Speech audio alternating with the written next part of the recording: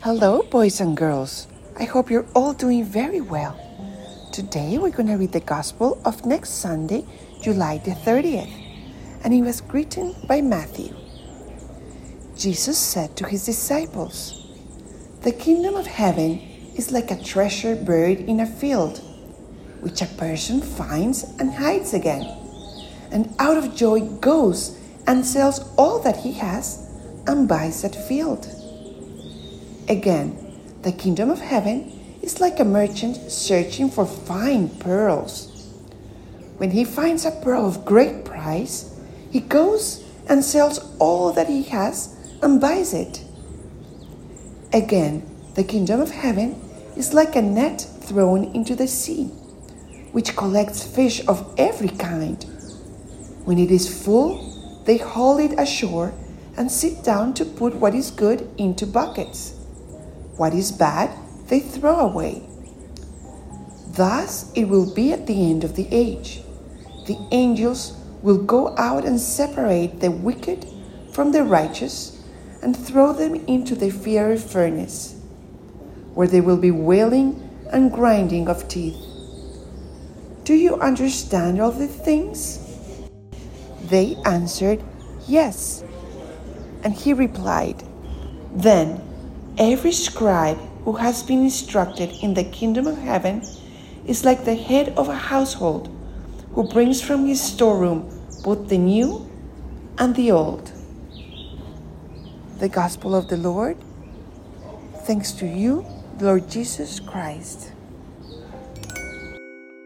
Holy Spirit, please come and teach us what you want us to learn with this Gospel.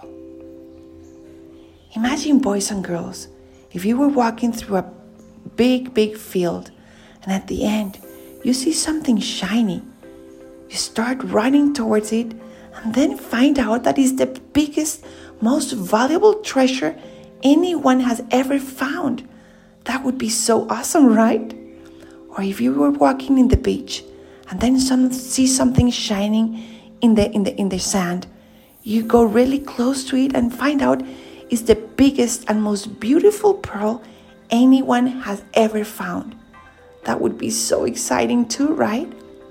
Well, Jesus is telling us, and he always tells the truth, that having him as our closest and best friend is even more valuable and more important than having found the greatest treasure or the most beautiful pearl.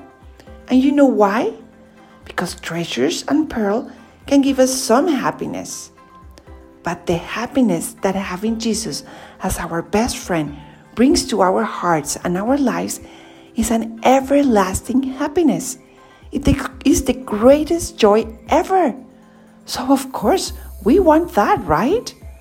So it's important, boys and girls, to pray often, talk to him, and tell him, "Oh Jesus, I really like that toy, or that money, or that friend, or being the best playing soccer or football.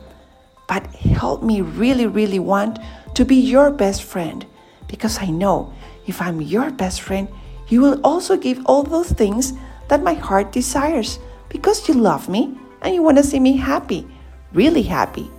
First, being your best friend, and then having all those things you know I want." So, next time you go to Mass, boys and girls, or in your prayers, thank Jesus for everything he has given you, and ask him the privilege of being his best friend. That way, we will bring that happiness to others and to our lives. Thank you so much for listening, boys and girls, and hear you next time.